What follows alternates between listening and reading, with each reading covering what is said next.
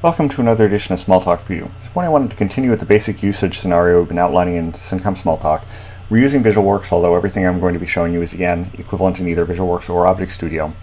We've done debugging, we've created a class. What we're going to do this morning is go through unit testing, which arguably we should have done sooner, but in any case, the interesting thing about SYNCOM Smalltalk is if you go to the Parcel Manager, you'll find that there are two unit testing frameworks. There's SUnit Tools and RBS Unit Extensions. This is the standard SUnit stuff that you'll find in any Smalltalk.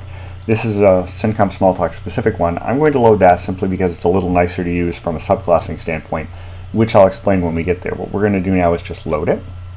And once it's loaded in, what we're going to do is go back to the package we've been working on. So we'll open up the browser, find Counter App, and what we want to do is create a new class. So it might be up off the screen there. What I'll do is I'll pop this down from here, class, new class. I think it pops a little off the screen, but in any case, I just selected new class from that menu.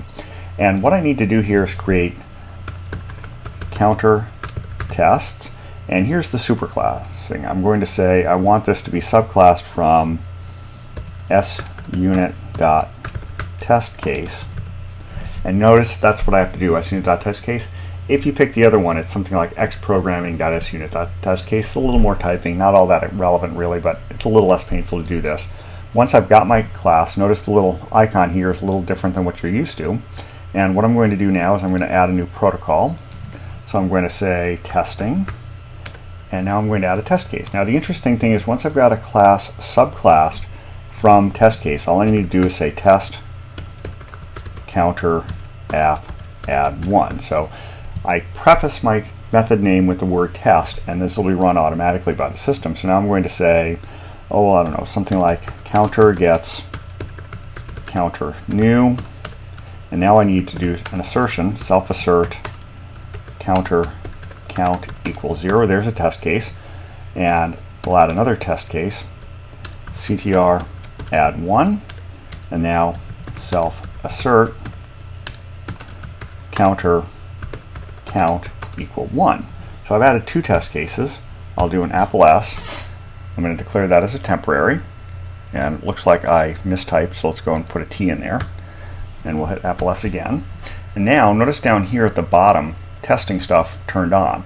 So this is what happens either in this or the SUnit extensions is once you've created a valid test case in your test case class, the bottom of the browser lights up. So now I'm going to run my test, and you notice green, it passed. If on the other hand I had screwed this up and said equal nil, say for instance I hadn't initialized it and run it, notice what happens here, it's going to fail and turn red. So you'll get immediate feedback as to how things are running in your test case and in your class.